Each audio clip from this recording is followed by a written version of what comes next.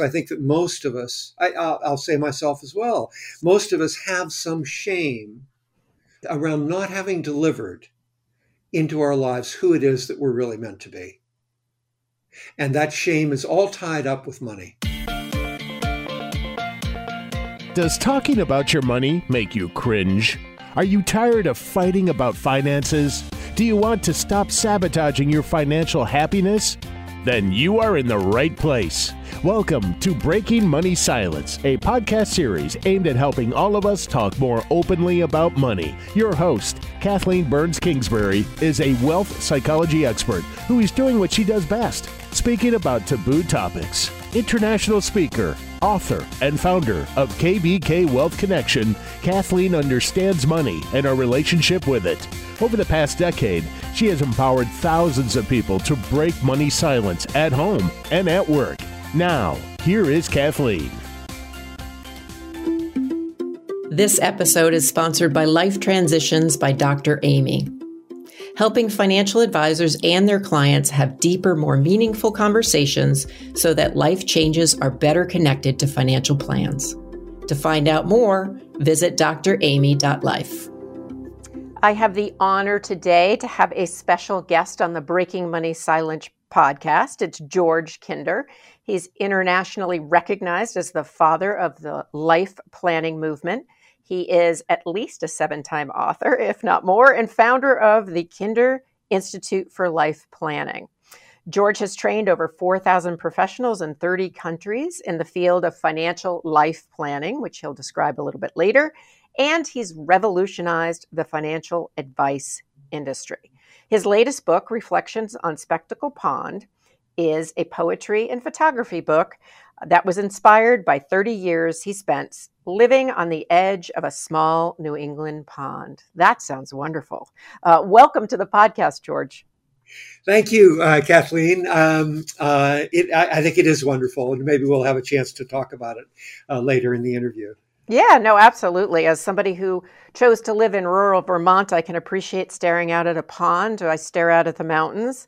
But I want to start kind of, obviously you have done a lot of work in your career. You have changed the industry. And in some ways, without me really realizing it, I'm probably one of your disciples in that I focus on the human side of finance.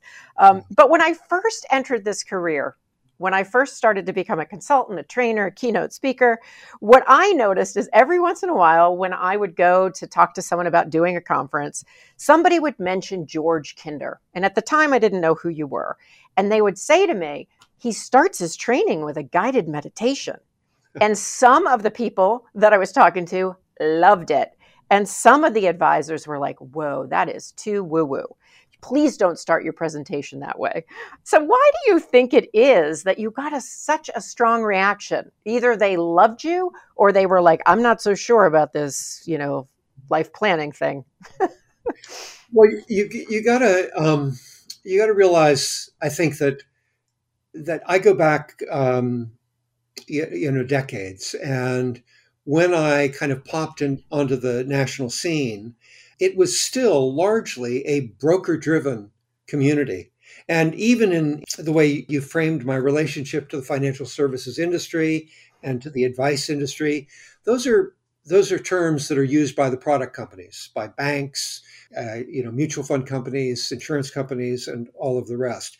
So the product companies, the way they make their money is not by being fiduciaries. It's not by caring about the client. It's not about the human being, this human side of money that you and I care so passionately about, Kathleen, but rather about sales. It's about the bottom line. So when I burst onto the scene, and I don't know that I would introduce my work with a meditation, but it's certainly part of the training that we give is in great listening skills. The best financial planners out there are the best listeners, because that's the person that can connect the human side with the financial side. And the best listeners out there are the ones that have learned to listen deeply and profoundly inside themselves. And that kind of listening involves a very formal and precise training evidence-based training called mindfulness that I revolutionized, kind of introducing into the industry as well way back when. So the product companies training their advisors, they were training them largely in sales techniques. So a lot of the advisors thought, wow, this is pretty woo-woo. What is this? And I think the other thing is that people who got into financial services back then, they could have gotten into it similarly to how you and I got into it, in that they were passionate about serving people.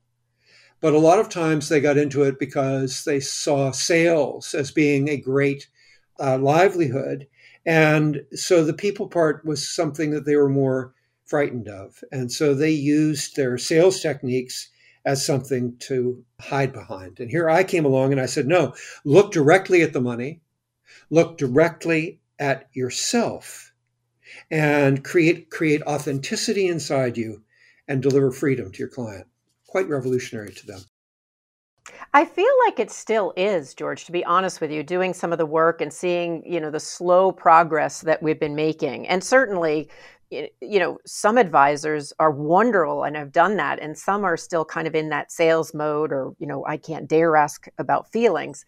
So I really kind of see that in my work. But when I was thinking about interviewing you, I thought back to when I first entered the field, and that I came from a place where some people may know this from the podcast, some people may not, but I was a commissioned FDIC bank examiner, happened to have a degree in psychology after that, but I really came from that world of numbers and the technical side.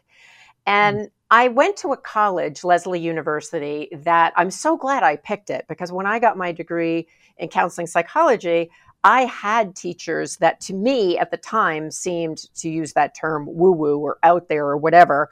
One professor stands out. He wore slippers and he would incense the room. And, I think I ended up there for a reason. It wasn't a conscious choice. It was kind of like the college down the street. And so what it did was it opened my eyes to the fact that not only is there this world of technical stuff and knowledge, there's also this world of listening and connecting and all the emotions. So but I can relate to somebody out there who maybe is newer to your work and has that reaction, because I think it took me a while to accept that, okay, there's room for all of this, and we get to kind of figure out where we are in it. And, my life purpose is really to be in this space of the connection between the human side of finance and really empowerment. And so when I followed my heart, I saw that. But certainly I think that was, somewhat scary. Now for you, I'm kind of curious, because you had a good reputation as a financial advisor. And I'm using this term in quotes, George. You could have stayed like a Main Street advisor, but instead you decided to go on this other path. I'm really curious how you started down that path and how you decided this was your life's work. Well, there's so many different ways I could go on this one, Kathleen. And it's really interesting you're going to Lesley, because one of my main offices in Cambridge, Massachusetts, was on Wendell Street. And, and that building right now, and you might have actually taken classes in it or resided in it, that building right now is owned by Lesley University. Lesley all around me. And of course, just a few blocks from where I'd gone to college at Harvard. So I had therapists all around me, and I learned a lot. A lot of my client base came from the psychological world, and Cambridge was filled with them. And I probably had half my clients, my 1,000 tax clients, half of them were therapists or counselors or social workers or psychologists or psychotherapists, psychoanalysts. So in a way, I came to it from then having had, like you, a mathematical background. I entered Harvard as a math major and ended up majoring in English. So again, similar kind of wandering all over it. But I think, when you ask the question, how did I move from being kind of this Main Street advisor to revolutionize an industry? There's something else. I just thinking about that before coming in to talk with you today, I was thinking about my childhood, and I grew up in a hardscrabble area of the country. It was along the Ohio River Valley, one of the most depressed areas, both in the Rust Belt time and in the Great Depression. And when I was a boy, there were in the schoolyard where I grew up, I was a small fellow, and there would be bullies who would beat up kids in the schoolyard during recess. And even though I was much smaller than the bullies, I always dived in. I just said, "Oh, you're not going to beat that kid up. Ain't no way." And I just dived in, and I was this feisty little kid, taking on someone much bigger than me and saying, "No, you can't do that." And if you think about, I mean, here we are in this terribly dark time of Russia pouring with 40 miles of troops and of tanks and all the rest toward the undefended city of Kyiv.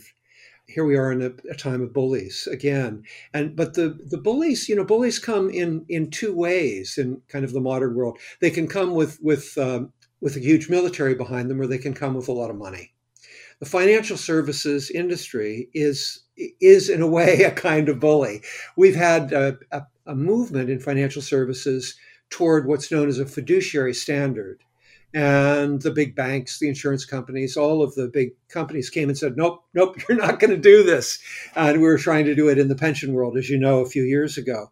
So I think that part of this revolutionizing the industry, and as you said, we're not near done yet with it yet, is basically saying, no, you can't push around people like that. This is not about sales and about your profits. Money is about delivering people into their lives of freedom, what you call empowerment. That's really what money is meant to do. And I think I was passionate about doing something in the world that was different like that stood for something from the time I was a child. I've never thought about it being from the bully perspective, but when I think about it in those terms, that makes a lot of sense. And so for the folks that are listening in, George, that aren't familiar with the life planning process, some of our listening audience are financial advisors and they've probably heard of your work if they don't kind of follow it. But we have a lot of listeners who aren't in the industry, who are consumers of financial planning. So tell me a little bit about the life planning process and, just in simple terms, how is that different than maybe how other financial professionals would work that don't follow that, your guidelines? Yeah, thanks, Kathleen.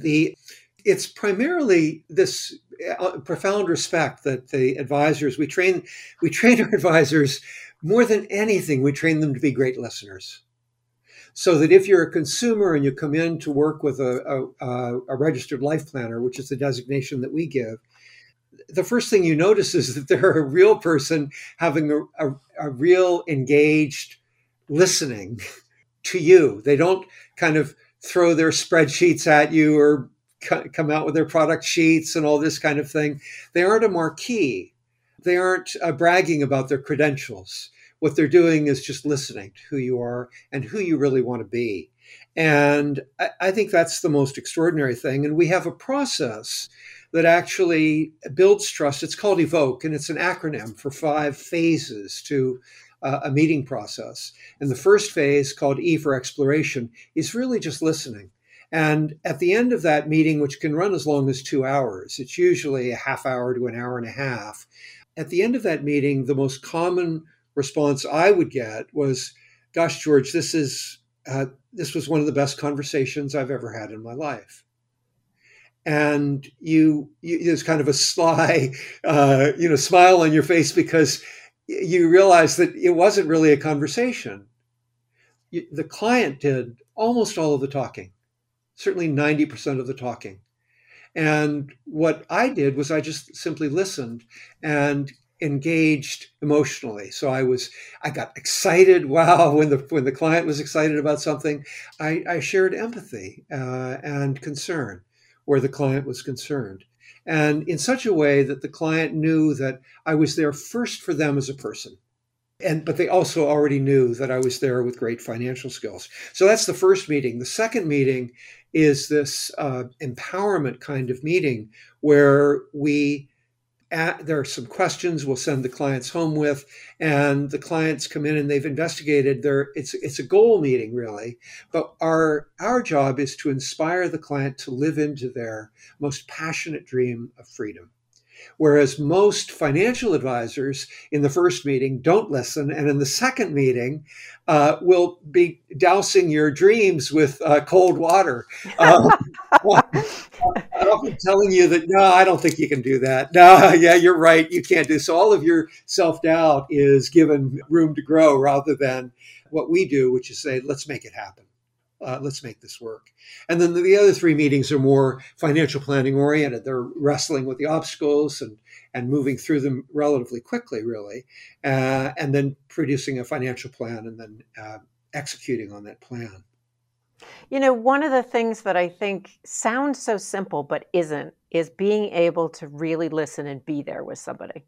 I do some training in that area myself, and it's interesting because, you know, we talk about active listening, and I know you're talking about a deeper listening than that. But, you know, on the surface, I find that a lot of professionals are like, oh, yeah, I got that. But when you really get down to it, listening in that way is something that's such a gift to people that most people don't get. And certainly to be able to listen to someone about their relationship with money is profound because there's such money silence in our society. Exactly, and we think that when we walk in as a consumer, we think the terms should be on the advisor's, whatever the advisor's agenda is, so that we kind of leap into wherever they go with, well, retirement or budget or whatever. And in fact, a great listener puts it back to us as to what is most important for you. And that's an extraordinary thing. And it's a daring thing for an advisor to do. An advisor has to be ready to be really supportive in that area and not be primarily product focused. Right. No, absolutely. So we need to take a quick break, but we are here with George Kinder, and he is talking about the life planning process and a little bit about why it is important to be a revolutionary. We're going to be back and we're going to talk more about how life planning can help you improve your relationship with money. Hey, it's Kathleen Burns Kingsbury, and I just wanted to say thank you for listening to the Breaking Money Silence podcast. I hope you're enjoying today's episode. I wanted to just tell you about a service that I provide that may be of interest to you or your family or one of your clients. It's individual money mindset coaching.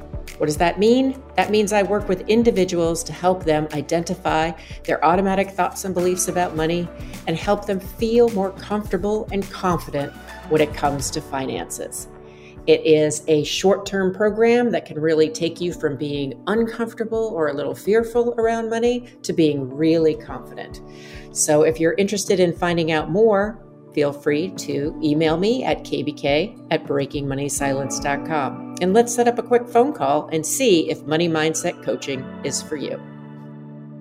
This is Kathleen Burns Kingsbury, and I'm here with George Kinder. He is the internationally recognized father of the life planning movement, and we are talking about life planning. And so, George, to get back to our conversation, you just described the process of financial planning, but what I'm most curious about, if I put more of my consumer hat on, is, you know, if I'm going through this process with a registered life planner, how is that helpful in me developing either greater financial literacy or improving my relationship with money? My sense is it's different than maybe what we usually think of in terms of financial advice, but you tell me. I think that what is really different, Kathleen, is that if you're a consumer coming into a registered life planner, you're going to walk out of that series of meetings. And usually in the first meeting, you've got a really strong feel for it.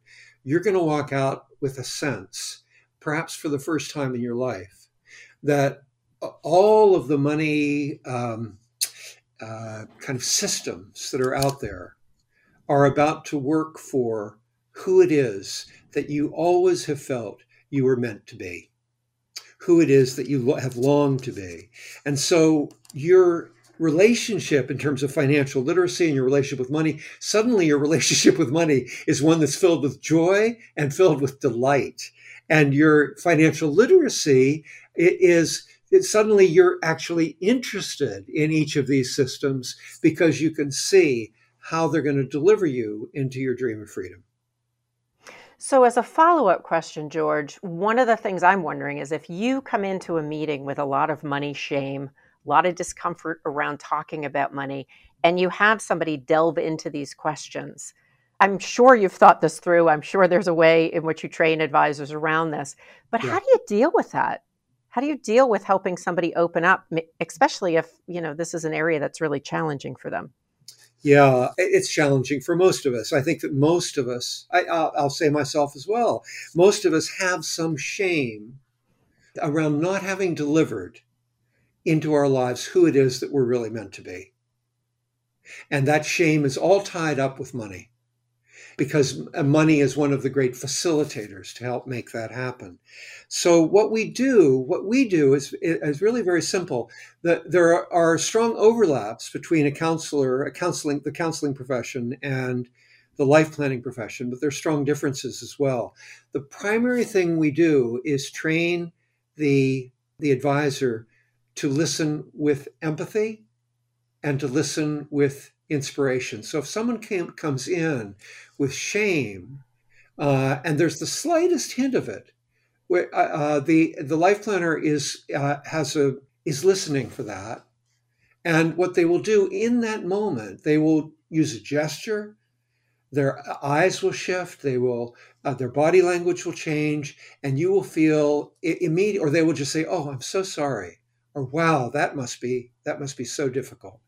So there is an experience of, in the subtlest hints at shame, there is the experience of being held and empathized with by this person who has tremendous financial acumen and is also really interested in what your passionate goals are as well. So it's mainly that kind of that holding, that human holding. You and I both talk a lot. I mean, it's interesting. In the early days, it was a major term for me, the human side of money. And Mm-hmm. it's mainly that bringing that human side to the money conversation. Yeah, I think it can be so healing because if you are sitting with somebody who has that expertise but is not judging you, or you don't, whether someone consciously is judging you or not, that there isn't a right way, there's just your way. And I really love this idea of, finding your life purpose and then making it work for you. I know you use the term freedom. So for you, I know you are at a place, or have been for a while maybe, where you've been really living out what your definition of freedom is. And Mm. so, when we connected over this podcast, I was surprised, but you have a book about poetry and photography. And maybe folks that know you a little bit better weren't surprised, but I was like, oh, interesting. That's not financial planning. So tell us a little bit about how that fits with your journey, and if this is part of what you think, life planning can lead to. Well, just a very brief frame. I think of freedom as having three domains to it, and in fact, that's another book that I'm in the process of Excellent.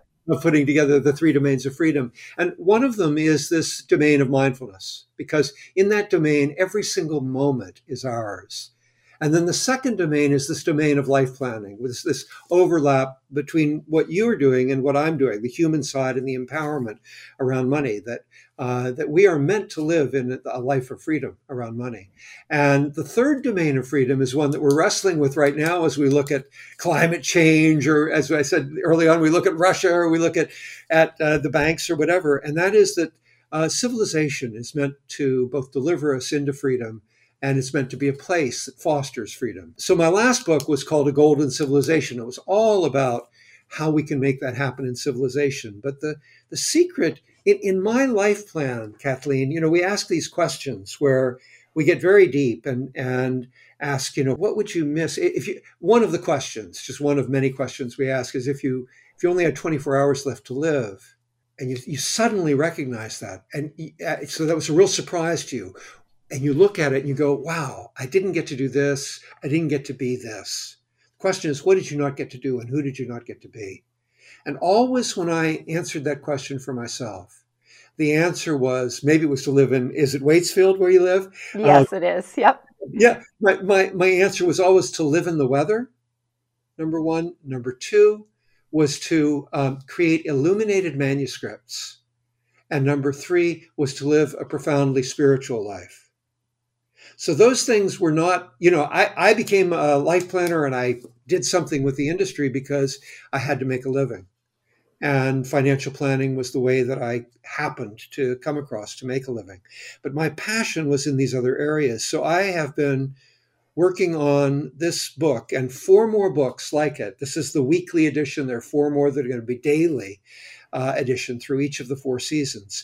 And each day, each week has a few poems and an image or 2 or 3 photograph from this pond that I live on that's just a few miles from Walden Pond. So it's very much influenced by Thoreau as well.